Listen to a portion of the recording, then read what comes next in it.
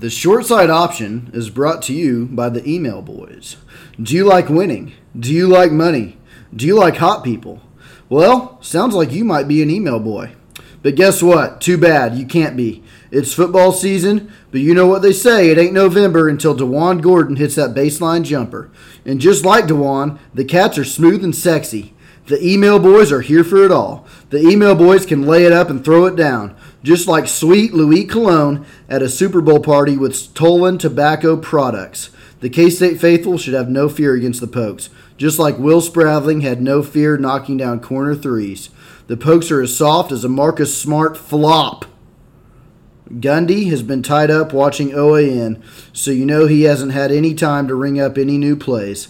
The law firm of Deuce, Sebastian McPherson, a.k.a. DCM, are going to come to play. The Pokes will be able to walk away. I know in the Bill the crowd will be light, but those damn Wildcats will bring the fight. Buy Bitcoin. That has been brought to you by the Email Boys. Icon, hit it!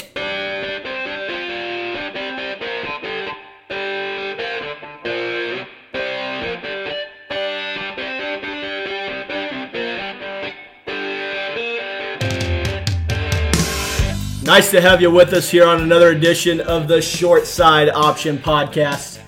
As we look back, I've got a new co-host here for the weekend. We've got Norm here filling in for Delu. As we look back at K-State's 37-10 loss at the hands of the West Virginia Mountaineers, a game that K-State, quite frankly, was really never overly competitive in, and they dropped one on the road in Morgantown, 37-10. However, all things are right in front of K-State here as they dropped to 4-1 in conference play, but still control their own destiny in terms of getting to the Big 12 title game and setting up what could be a very special season. So we're going to break down the West Virginia game and look ahead to what is a big-time matchup this weekend, 3 o'clock at home, Bill Snyder Family Stadium against Oklahoma State. So let's just go ahead and jump right into it. I've got Norm with me here. K-State drops one 37-10 to the Mountaineers in a game that the offense never really quite found its footing and put the defense into some tough positions throughout the day. K-State just really was probably their most lackluster performance to date so far this season in terms of how the offense played. And West Virginia with having a good defense, defensive line created havoc for Will Howard all day. But I want to bring in Norm here. Norm, great to have you with us here as we look at this game against West Virginia and we look ahead to what K-State has on the plate this weekend against Oklahoma State. Yep, pleasure to be here, Icon. Definitely enjoy listening to the podcast, and hopefully I can enjoy hosting it just as much. Tall task. But yeah. Well, you're up to it, though. I know you are. Well, we will see. We will see. Well, what we did see on the previous Saturday was K-State just being really kind of getting behind the 8 ball early. K-State did score first, however, getting a Blake Lynch field goal to kind of get the scoring underway for K-State. And it was a game that, quite frankly, you thought K-State, if they were going to win at this game, they were going to need to probably score 24, 28 points at least to have a chance. And the offense was out of sorts from the beginning, and it really continued throughout the rest of the day. Yep, I think that it finally caught up to K-State not being able to trot an experienced quarterback out there. Sure. I think we really saw the effect of having Skylar Thompson injured start to catch up with us. However, all in all, having one conference loss at this point is not the worst thing in the world. Yeah, it's about what you would have signed up for, through 6 games. When you look at, K-State 4-2, 4-1 in conference, you look at this and you say, you think you probably dropped the game to Oklahoma. You probably drop one somewhere in between too. But K-State's, kind of ahead of schedule in terms of where they thought they might be this season. Now, granted, there's a lot of season left, and K-State's schedule it doesn't get any easier, of course, with another team that's right at the top of the conference with Oklahoma State this week. But really, when you look at it, I think what you mentioned with Skylar Thompson, and this is Will Howard's, I think it was his toughest test to date in terms of going on the road. I mean, of course, being a guy from the East Coast. He had a lot of family and friends there watching the game. I guess I don't know how many friends. I don't know if it was a lot. Maybe it was 5, 10, whatever the case was. It was a lot. It was a lot. It was a big swath of Will Howard fans from Downingtown, Pennsylvania. However, K-State, I thought when they came out that first couple of possessions, and they seemed to want to try to loosen this West Virginia team up to kind of try to create opportunities for the run game. And quite frankly, that's the story of the game to me, is K-State wasn't able to get anything going on the ground throughout the day. 23 carries for 41 yards, comes out to less than 2 yards a carry. I made the mention last week on the podcast that if K-State was going to come out and win this game and come out and really play well, I thought they had to find creative ways in the run game to get some momentum going on that side of the ball, and quite frankly, they didn't. And granted, that's got to give credit to West Virginia's defense. Their defensive line was in K-State's backfield throughout the day, but I made the mention last week in games that West Virginia had given up 100 yards of rushing. They were over. At the time, they were 0-3 in those games, but when they gave up less than 100. Undefeated. So when you see that kind of, or 0-2, when allowing 100 yards or less, when they allowed more than 100 yards, 0-2. So when you look at that side of things, it was easy to see what K-State kind of needed to do in terms of a blueprint in that game, and had really no success to speak of on the ground. Yeah, and I think a lot of that was just the fact that West Virginia didn't ever really have to respect the passing game. So it allowed their talented defensive line to really lock in, and they didn't really have too much problem finding success. Well, let's go kind of transition here slightly to what West Virginia did offensively here with what they were doing. Jarrett Dagey had a nice game, 2 touchdowns, 300 yards passing.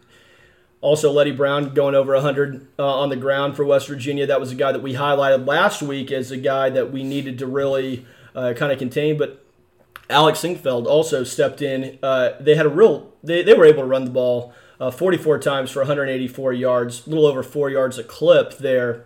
And quite frankly, K-State's defense was put in tough positions all afternoon when they weren't able to have much in terms of field position, and that defense going out there quite a bit.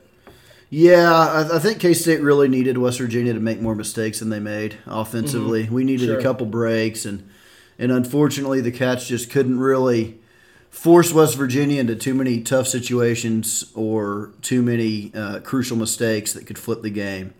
And I think that was kind of why that we were never really, had too much hope come the second half. Well, so K-State goes into halftime down by 2 scores, 24-10, with a late Malik Knowles touchdown there, kind of to close out the first half. And at that point, really, at least in my opinion, I felt K-State was in somewhat decent position with as bad as they played in that first half to only be down 2 scores. Now, granted, you didn't have a whole lot of faith in that offense really picking it up in the second half, but you felt, quite frankly, that you were in at least somewhat decent shape going into the break. West Virginia comes out, has a 14-play, 57-yard that results in a field goal for West Virginia. So K-State's now trailing by 17. And then really kind of the dagger in any sort of K-State hopes on Saturday was going out there and throwing a pick six on a kind of a busted screen pass that West Virginia diagnosed quite well and were able to return for a touchdown, made it 34-10. And at that point, you felt any chances of K-State really making this a game going in the fourth quarter went by the wayside. Definitely. Got to give some credit to West Virginia. I think it seems obvious to me. I wasn't really high on West Virginia going into the game, but Neil Brown seems to be making some progress there, and they played a good game. They took advantage of the inexperience at quarterback and K-State not being able to be very dynamic on offense, and they took care of business. So let's kind of transition here to kind of some bigger picture things coming from this West Virginia game. So we mentioned this was Will Howard's worst performance to date. I don't think there's any question about that. And, quite frankly, in a situation where he's being pressed into action, definitely ahead of schedule for what, his career and his progression, may have been planned for prior to the season. You looked at what he had done previously, and you said, he had some qualities that you think can make him a good quarterback here in the Big 12 and a good quarterback for Kansas State.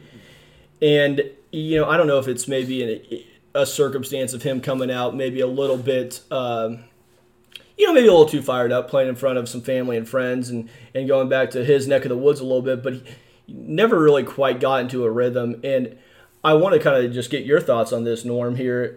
Do you think Will Howard, rather, has what it takes really to get K-State? I don't know if I'm going to go ahead and say that K-State is really I think most K-State fans may silently agree with this, but in terms of being a real contender the rest of the way of the conference, do you think they're going to get enough solid quarterback play here the rest of the season to be able to challenge some of the better teams on the rest of their schedule? Well, I think they're going to have to get some breaks. I think that Howard's going to continue to improve, but I think that his inexperience is going to cause an issue. I think that if they can get some breaks and if they can really get the run game going, I think he's capable of making plays. He's mobile. He's got a good arm, but he's got to get help. And unfortunately, this game he did not. He never really had the chance to take advantage of anything. It was tough all throughout the day because with the play calling too, having him come out and throw, I would have liked to see K-State lean on that run game a little bit early on to maybe kind of get him settled in a little bit more. But I can kind of see what Messingham and the offensive staff are wanting to do in terms of, let's maybe try getting this guy a little bit of confidence early by getting him completing some passes and open up that run game, because I have no doubt that was what the thought process was in terms of how we were wanting to progress this, but it just never really quite happened for K-State. The offense, I guess the one lone bright spot you can bring out of what was, a poor game for K-State was, we saw Malik Knowles had his first touchdown reception of the season on a nice little deep ball to him for 35 yards against this West Virginia defense, and you thought, maybe that was one thing that I had talked about is I'm really looking for Malik Knowles to kind of break back out, so to speak, because he was such a huge part of this offense last season that it seemed like with what we were going to do offensively in terms of the pass game, really revolved around him being available. And last year he fought injuries throughout, and this year it's just been he hasn't been quite been able to get into the rhythm. And of course, without Skylar Thompson, who he's been familiar with, you expect to maybe see some of that going forward. But just kind of curious on maybe what your thoughts on what positives maybe you can take away from K-State's performance offensively. Yeah, definitely. I think that Howard's continuing to gain more experience, and then I think the big thing with Knowles is if Malik Knowles gets some confidence, which this game may have been enough to just kind of loosen him up a little bit. Sometimes you just need a little bit of success to go ahead and get back into a groove. So the Malik Knowles performance, he definitely looked better this game. Looked like he got more comfortable. Had a nice little return, too, in the kick game, so that was nice to see. And hopefully that kind of gets him going and really turns him back into the dangerous player that we all know that he has plenty of potential to be, and we've seen him be that player in the past. So I think that is a big positive that we can take away. Well, let's not dwell anymore on the offense. Let's kind of transition here to the defense. Granted, West Virginia was able to really kind of do whatever they wanted to offensively. Unfortunately for the Wildcats on Saturday, as I mentioned, the run game was working for West Virginia. That was one thing that I really was curious to see how Neil Brown, that West Virginia offense, would kind of dial things up. With Neil Brown, it seems to me he kind of wants to rely more on the passing game and not handle the run game as I think he should. Now, granted, being an outsider kind of the West Virginia program, I think maybe they should run the ball a little bit more than they do previously, because I think Letty Brown is one of the better running backs in this league. But they were able to get going right away. K-State was in tough positions all day defensively, especially when your offense is going 3 and out and having short drives throughout the game. But in terms of what I saw defensively, kind of some of the concerns that I have from previously is more of the same. When I look at what the linebackers were able to do, I didn't really see a whole lot in terms of doing well in the run game, obviously, in terms of slowing that down, but also when you see kind of what West Virginia does, they like to get the pass, or they like to get their running backs out catching passes, and gosh, they seem like they were using a lot of pre-snap movement and sneaking running backs out of the backfield to pick up some big time plays. They were kind of motioning us out, kind of getting us spread out, and then beating us on quick slant passes over the middle.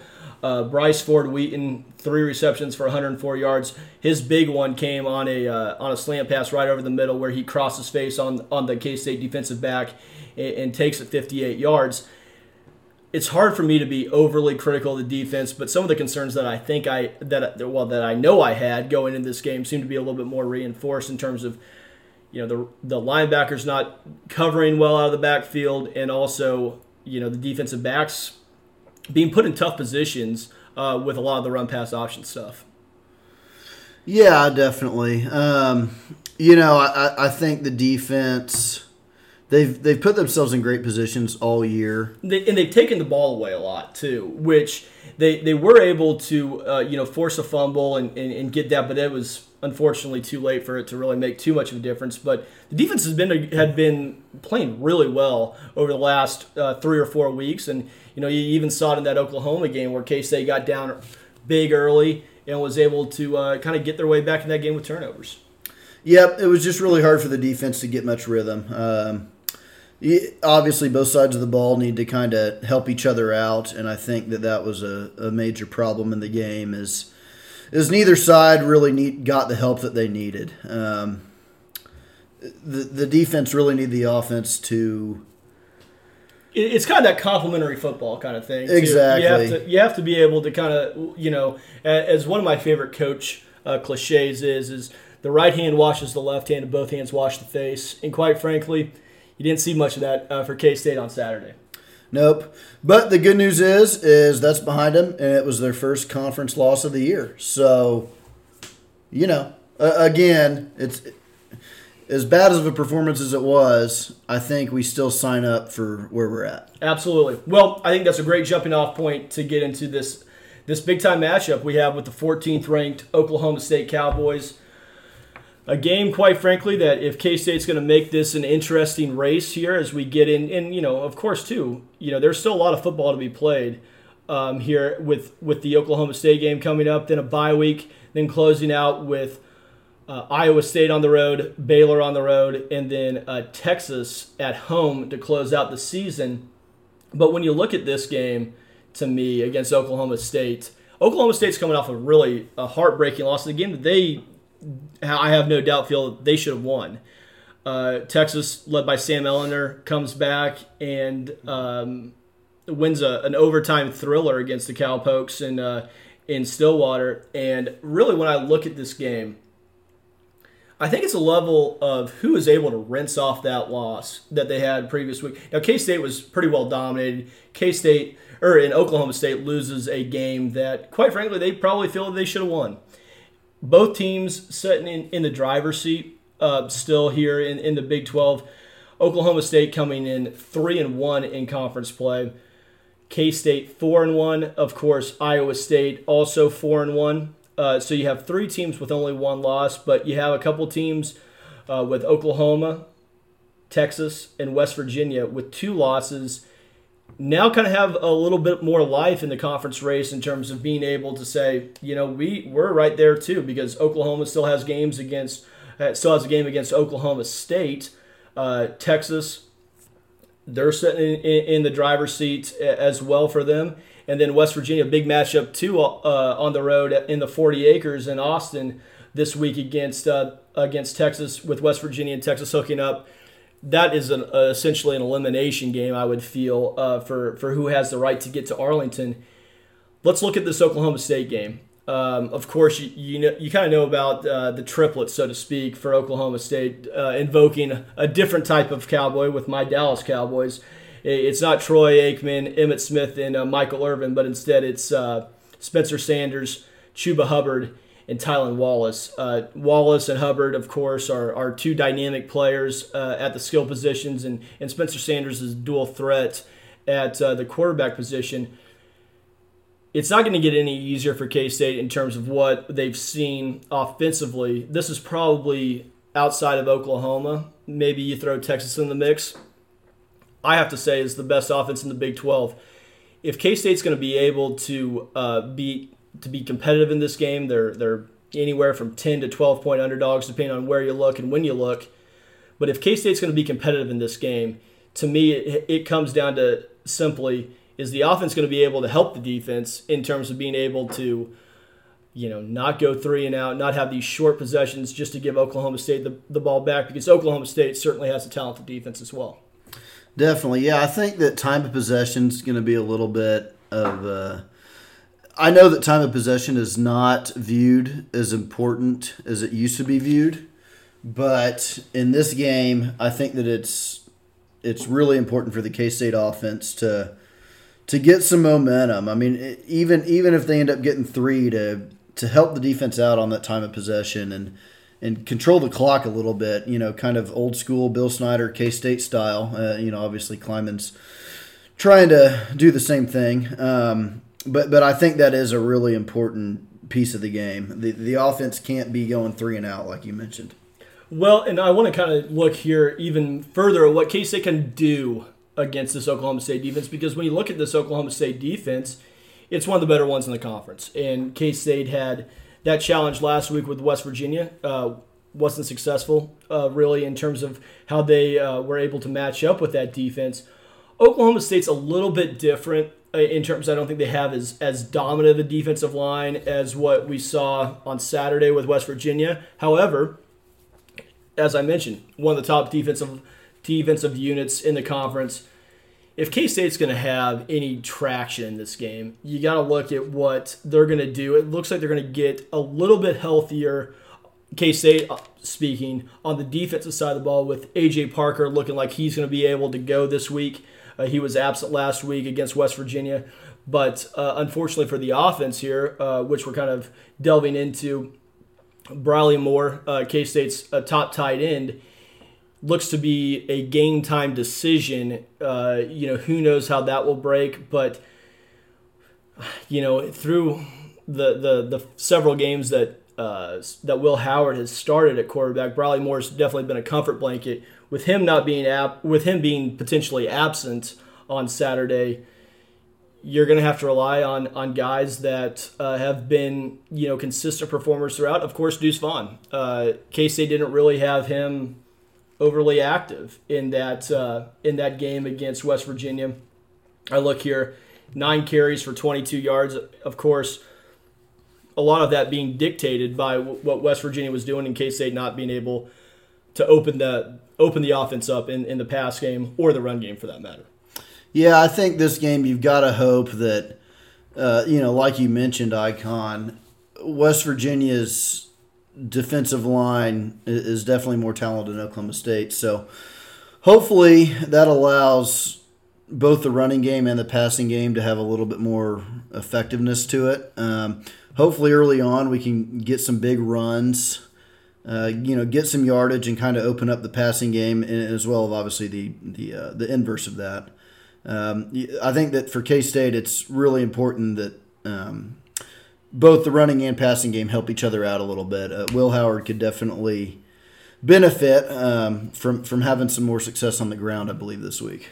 Well, and one thing that I want to talk about too is while this Oklahoma State defensive line, in my view, is not quite as good as what we saw last week with West Virginia, you still have a talented unit. I mean, you have Trace Ford, Tyler Lacey, each with 3 sacks on the season for Oklahoma State. Calvin Bundage from the linebacker position also is a talented pass rusher. Quite frankly, I see this game as what is K-State going to do adjustment-wise. This is where, because everyone in this league makes adjustments to teams. In K-State's case, last week, one thing that I thought, and we've seen it, throughout, the later part of what we've played so far, is that teams are focusing in on Deuce Vaughn, saying, this is really K-State's dynamic playmaker. You got to look at wide receivers to open up the passing game rather than just throwing the ball out of the backfield. I know they get Deuce Vaughn, split out wide and up in the slot where he does most of his damage. But for me, this game comes down to a lot is what does Messingham and the rest of the offensive staff do to be creative in finding mismatches where they can. And I think first and foremost, you got to get Deuce Vaughn more involved, but also, too, you got to have more of a consistent, conventional style of running the ball because if K-State's going to run the ball at under 2 yards a clip against Oklahoma State, it spells doom for K-State, in my opinion. Definitely. Got to have some success running the ball, open up the play action, and really just help Howard out in that way, in my opinion. Well, and that's one thing, too, that I would like to see. I think that's really where Will Howard is best at, is in the play action game. Because if you're going to ask him to drop back and be, just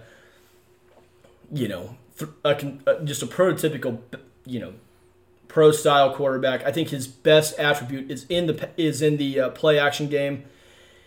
But the play action game doesn't quite work unless you have some options running the ball. I would look for K-State to get a little bit more creative in terms of how they run the ball, whether if it's quarterback run, getting the ball out on jet sweeps to the wide receivers.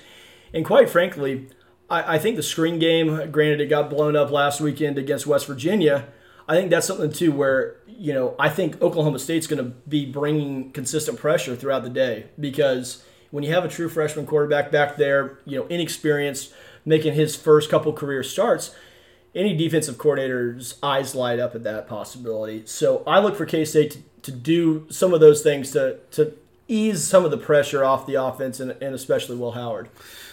Yeah, and I think that another key is trying to get Knowles involved early. Yeah, if they can get him involved early, absolutely. If they can get him involved early, that'll take a little bit of Oklahoma State's focus off of Deuce Vaughn. And if K-State can get those two playmakers to kind of ham and egg it a bit, so to speak, I think that they could see some success in that way. Well, let's talk a little bit about what Oklahoma State does offensively. I mentioned their trio of talented playmakers, but like any good offense, they've got more than just those three guys. Of course, we mentioned Sanders, Hubbard, and Wallace earlier. However, L.D. Brown is a more than capable running back. I know Oklahoma State fans prior early in the season have been thinking that L.D. Brown has maybe been their best running back to date. He's averaging almost 6 yards a carry. A guy that is talented in his own right. For the receiving core, they've got Dylan Stoner, Braden Johnson as well. Both talented wide receivers. Guys with Stoner especially is a little bit more of a safety blanket, but also a guy that can beat you deep as well. So I think K-State's going to have their defense is going to have their work cut out because outside of maybe Oklahoma, outside of maybe Texas, to me, I think this is probably at this point the second best offense in the Big 12. Quite frankly, with the way K-State handled what I think is a little bit of a similar type of offense in terms of West Virginia. I don't think they have the talented playmakers out at the wide receiver position that Oklahoma State does, but it doesn't get any easier for K-State in this matchup. No, to me, I think the key is as much as we've seen Sanders make all types of plays, it seems to me he doesn't make as many from the pocket. No. If they can contain him, and I think that's a big thing, and you're seeing that more and more in the NFL as well, is a lot of these really good quarterbacks make a lot of plays outside the pocket. And I think he fits into that kind of mold where he struggles more from the pocket. And I think that a big key to me in this game is being able to contain on the outside. Sure. I think that's because if you can keep Sanders in the pocket, I think that's a well taken point there because when you look at what he does, he's best out on the move. And, quite frankly, I think that if K-State's going to be, if they have their way, they're keeping Sanders in the pocket. They're not allowing him to get on the run game as much. And I think that we see a little bit more of that, keeping him in the pocket, not letting him get on the edge, because that's where he can beat you. Not only throwing the ball, because he does keep his eyes up looking to throw the ball downfield to his talented wide receivers, but he can also hurt you with his legs, of course, too. As I look here, Sanders on the season, as I get it pulled up, 36 carries, 91 yards. Now that takes into some shorter runs with some sacks and stuff like that is figured in the mix here. But he can beat you. He's got a long run of 35 yards, and a touchdown as well to his account, so to speak. I think if you make Oklahoma State keep him in the pocket, and I think K-State has the defensive line to be able to give him some trouble, because when I look at what Wyatt Hubert and what Khalid Duke have done, I mean, granted, I don't think they played their best game against West Virginia, but you know that they have the potential to do it. Yeah, and then the other thing that it feeds into is at least from when I've watched Sanders, that's also where he makes most of his mistakes is from the pocket. And I think that turnovers, to me, this game really hinges on K-State winning the turnover battle by probably a couple. And I think that if you keep him in the pocket, your chances for a turnover increase big time, whether that's through a fumble, a strip sack, as well as throwing interceptions. All right, well, I think we've kind of covered what we want to cover in terms of how we view these matchups across the board for both K-State and Oklahoma State. K-State comes in this game a 12.5-point underdog at last check. Over-under is set at 46, just for the folks at home to kind of digest here. Norm, I'm going to put you on the spot. What's your prediction for this game, and is K-State able to spring an upset over the Cowboys? I think K-State definitely has a chance. Like I mentioned, I think that the turnover battle needs to be fairly heavily in K-State's favor, but I do think that they have the playmakers on defense to make that happen. My prediction, I think K-State loses by 10. I'm going to say like 31-21, somewhere in that range. I think that we cover. And I think that if we get a score on special teams or on defense or anything like that, that could definitely flip. But I think Oklahoma State's just got too much experience and talent, and that they probably win the game. So we see this game similarly. I think that if K-State has any chance in this game, it's going to have to be from the non-offensive side of the ball in terms of either creating a short field, which they've done, or scoring on special teams, which they've done so far this season. To me, I see it the same way. Oklahoma State has a little too much talent, I think, on the offensive side of the ball. One thing I will mention, though, I know I made kind of alluded to this here earlier in the podcast, is that both teams are coming off of different types of losses. K-State was really thoroughly outplayed in Morgantown. Oklahoma State coming off a tough loss at home to Texas, which was an overtime game. Oklahoma State goes down, kicks a field goal after it looks like Texas has maybe had this thing in the bag. Oklahoma State comes down, kicks a field goal, sends it to overtime. Texas scores a touchdown, their first possession of overtime. Oklahoma State's not able to answer. When I look at this game, I think maybe the biggest key of this game has nothing to do with the players on the field. It's which team is able to rinse it off, find that it's a new day, and get themselves back on the right track. And the thing with Oklahoma State is, I know they had playoff aspirations. A lot of folks were talking that this is a team that, quite frankly, with the way the Big 12 is looking, if they take care of business, they're going to be right there for a playoff berth. And now that looks pretty unlikely for Oklahoma State. Now, plenty of football to be played across the country, and of course on Oklahoma State's schedule as well. But you wonder, how is this going to impact Oklahoma State? Does Oklahoma State let Texas beat them twice?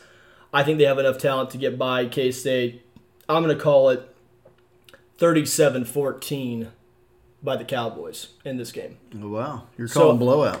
I won't say necessarily a blowout. I think K-State hangs around for the first half and maybe partially into the third quarter. But at the same time, I just think that Oklahoma State has a little too much talent, a little too much firepower, and I think K-State comes up on the short end of this one. So I think that pretty much wraps it up here for the Oklahoma State preview. Norm, anything you'd like to add here before we kind of get into the next part of the podcast? Just that I think you make a good point. We'll see how Oklahoma State comes out of this. They've been a really good team over the years, but also a little bit of an inconsistent team. That can get on some bad little runs as well as with some great runs. So, yeah, I mean, what you say could be. I mean, maybe they do let Texas kind of stay in their head a little bit, and they get a little bit down. But unfortunately, I don't really envision that happening. But, you never know. Yeah, last year I looked back after K-State played Oklahoma State last season. Texas Tech comes into Boone Pickens Stadium and beats it by 2 scores in a game that Texas Tech, being last year kind of not a great season for Texas Tech. Of course, I think last year they finished out 5-7 or 4-8. I'm getting it pulled up here, of course, but that's really besides the point. A team that they should handle, and they don't. So you're going to see some of that inconsistency. I think Spencer Sanders, as more seasoned of a quarterback, I just don't quite think that K-State is going to have enough to keep up. But we will see. It's a game that I think K-State has the ability to go into and say, at this point of the season, we're kind of playing with a little bit of house money at this point. I mean, like we said, you lose your opening game of the season. You lose your starting quarterback, shortly thereafter, so to speak. What at this point of the season, it's all house money for K-State. Let it all hang out. What do you have to lose? And I think K-State's going to give an inspired effort. I just think they're going to come up a little bit short in terms of the talent, in terms of the playmakers that Oklahoma State has. So I think that kind of wraps it up here for the Oklahoma State preview and West Virginia review portion of the podcast. After a short break, it wouldn't be fair to D-Lou to give his Wildcat legend this week. That'll be on a short hiatus until he's able to join us back. But we will answer listener questions in this week's segment that we like to call Ask the Icon. Join us after a break. Nice to have you back with us here on the short side option. We've got some questions from our loyal listeners. Icon. This question is from Tyler H. Which will we know first? Who the 46th president of the United States is, or the winner of K-State, Oklahoma State? Well, that's a great question. Hits on some hot button issues surrounding both K-State and the rest of the nation here as we make our way here through the 5th of November, through the 6th of November, as our folks are listening to this on the Short Side Option podcast. But, quite frankly, I think we might know the outcome of the presidential election possibly before that final clock hits zero on Saturday at the Bill between K-State and Oklahoma State. So that would be my answer on that one. Okay, there you have it. Next question is from Mahomes 2020. With Briley Moore injured, will this be Slammin' Sammy's coming out party? That's a great question. I'm glad we get to this because I don't think there's been a more outspoken, more I'd say outspoken is probably the best word, but a more passionate, I think would be another good word in terms of my opinion of what Sammy Wheeler could bring to this offense. Briley Moore, as I mentioned earlier, potential chance not to be able to play as a game-time decision going into the game against Oklahoma State. I think Sammy Wheeler has a lot of great potential as a pass catcher for this K-State offense. And as you'll remember last year, I think it was against Oklahoma State. Now, I do believe, if memory does serve me correctly, it was maybe the first play after a lightning delay where, as K-State fans may remember, this game was on ESPN Plus last year when K-State took on the Pokes in Stillwater. And when you look at it, at that game and at that catch that Sammy Wheeler had. I don't think they were back from break yet. I think it might have been an unmanned camera that might have caught a little bit of Sammy Wheeler's catch, but he had a nice catch last year. I think you might look for more of the same this Saturday at the Bill, hopefully with manned cameras, and hopefully you're able to see the full display of Sammy Wheeler's pass-catching acumen as well as his playmaking ability. All right, next question from Trimgo Emaw. What's your favorite COVID-19 face mask style? Do you get email with it? And just so you know, when it refers to COVID-19, it means the novel. Oh, the novel SARS-CoV-2, of course. Well, so what I've transitioned to, and I'm glad we get into this. When I went to the K-State KU game, I was there in person, as many folks may or may not be aware of. I had a nice. I took the opportunity to buy a nice gaiter. You know, one of those ones that you put up and down, kind of like what Kleiman has, what a lot of other folks are wearing. It's kind of might be my new style, and it is K-State fashion. You know, I typically go with the normal 20-cent mask that you kind of find elsewhere, but the gaiter is also entering the mix in terms of a vessel of doing what I can to help prevent the spread. So that's a great question. Yeah, that's really good to know. Next one from Joey Kenny at jkenny1987. Just found out I'm going to be a virtual fan on game day this weekend. Need a good sign idea. Leader in the clubhouse is, quote, Mike Gundy was a system quarterback, unquote. But I feel like we can improve on that. Any thoughts? You know, I'm not much in terms of being creative on the sign aspect of things. However, I will say this. I think that's a good sign to go off with, as a basis. Mike Gundy, I think he was a 4-year starter at Oklahoma State back during those times, and they had some decent teams. Granted, they weren't quite able to get over that Oklahoma hump, which they still haven't really shown the ability to do on a consistent basis. So I endorse that sign from Joey. I know I'll be watching to see what he decides to go with on College Game Day. Okay, and the rest of the questions, we kind of have a mixture of questions for. They don't want to hear from me. They don't want to hear from the icon. They want to hear from. They want to hear from Norm. Yeah, I don't know about that, but the next one from Jason Hoover is to me, and he's curious on my thoughts on the Masters in November. I think that it's going to be a great tournament. It's going to be interesting to see Augusta in the fall. I'm going to be curious to see how different it plays. I have not really looked at the weather forecast or anything like that. What I do know is I am looking forward to seeing the Masters twice in 6 months. I think that's going to get a lot of golf fans kind of excited, and I'm hoping to see Rory McIlroy complete the slam. Yep, complete the slam. That would be nice to see. Now, do you mind if I hop in here? Because I follow the golf a little bit. Do I mind? Hey, this is your platform, bud. You know, here's what I'm going to look at. I would like to see Rory McIlroy, complete that career Grand Slam as much as you would. However, can you bet against Bryson DeChambeau right now? The guy's bombing it a million miles. He's able to make the putts. I don't think that there's a course that maybe doesn't suit him well out there right now. And quite frankly, I mean, he's the odds-on favorite, so I wouldn't ever pick the chalk favorite. I've got it pulled up here. But you know who else I'm looking at, too, is a guy a little bit further down the list. And, a guy that I'm looking at, if you want to find maybe a little bit of a long shot, not super long shot, but a bit of a long shot that I'm going to maybe hitch my wagon to is Patrick Cantlay. Okay. You take him, I'll take Finau. You take Tony Finau. And we'll see what happens. Okay, well that's your Masters little update here. And I'll give one more out, even a little bit further down the odds. If you look at them right now, you're seeing maybe even 50-1. A little redemption story. A guy that plays Augusta well, Mr. Jordan Spieth. Hey. That'd be great for the game. Out there in Houston, he was hitting the ball well, making some putts.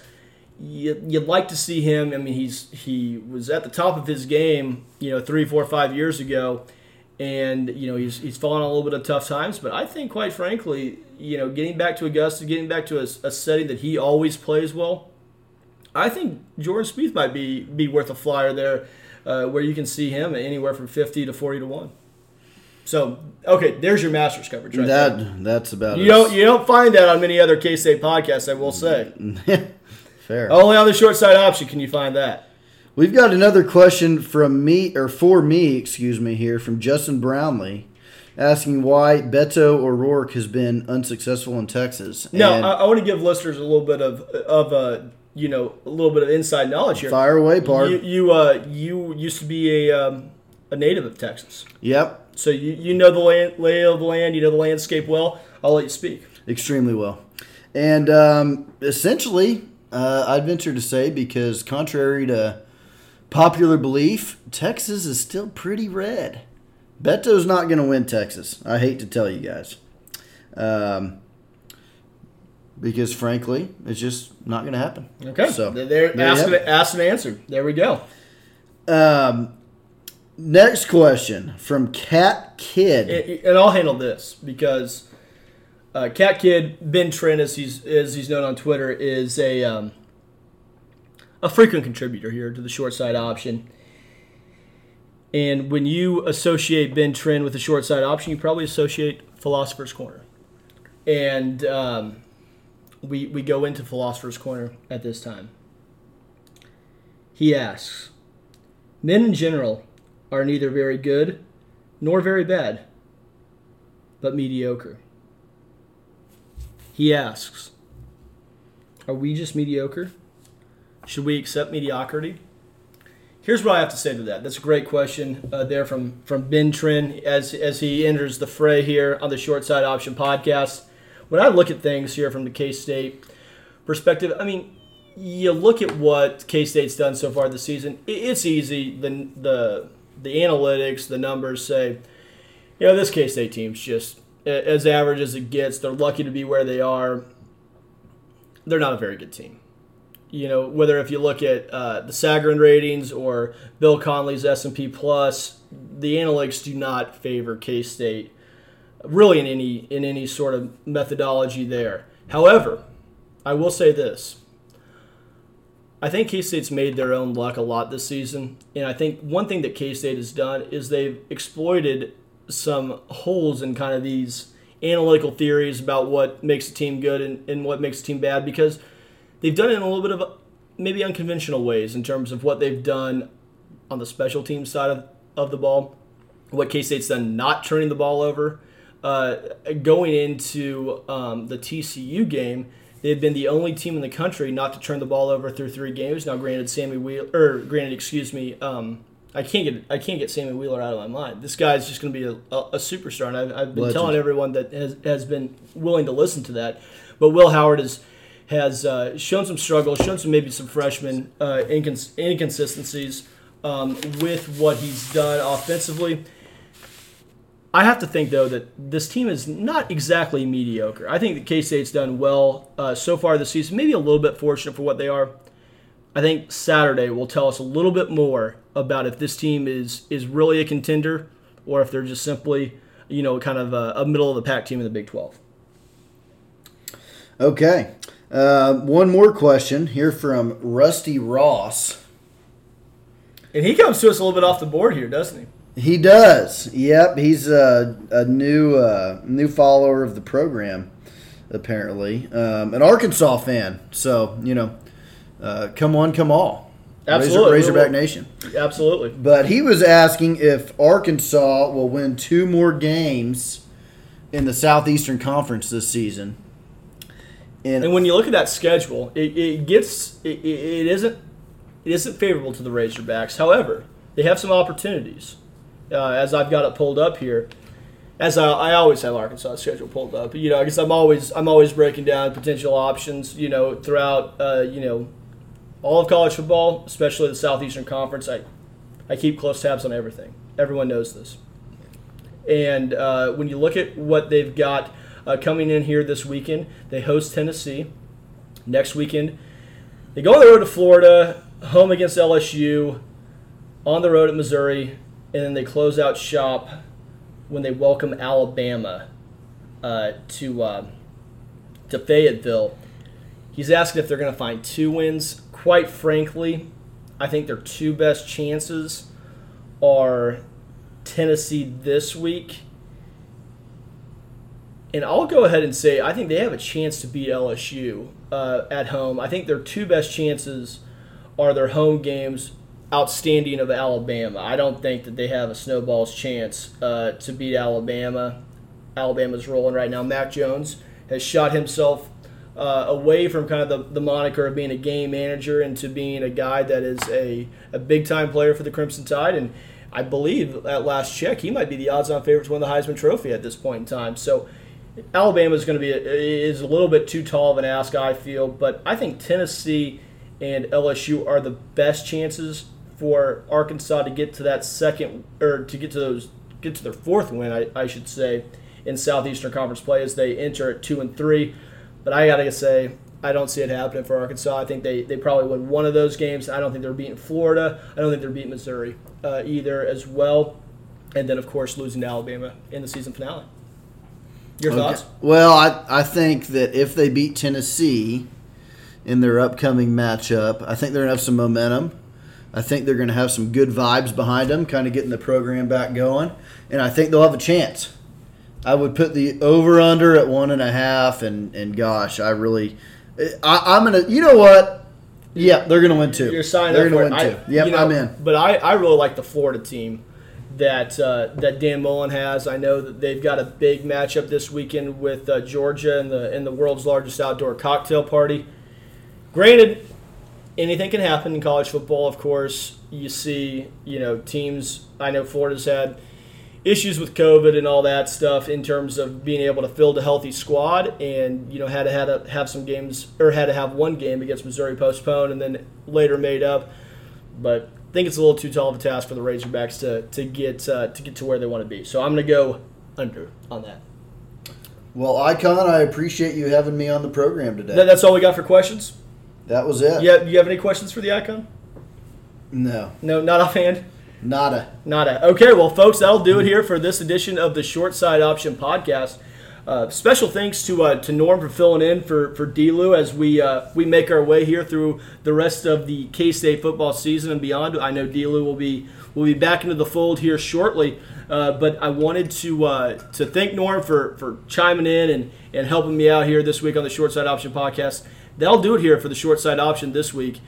It's going to be a tough game against Oklahoma State on Saturday. As we mentioned, K-State, about a 12-point underdog, 12.5 depending on where you look. The game will be on Fox, Big Fox, with Tim Brando and Spencer Tillman on the call. So be sure to tune in unless you're able to be at, 3 o'clock. My mistake. 3 o'clock, Fox, Tim Brando, Spencer Tillman on the call. So that will do it here for us on the Short Side Option Podcast. Thank you for listening, and go Cats.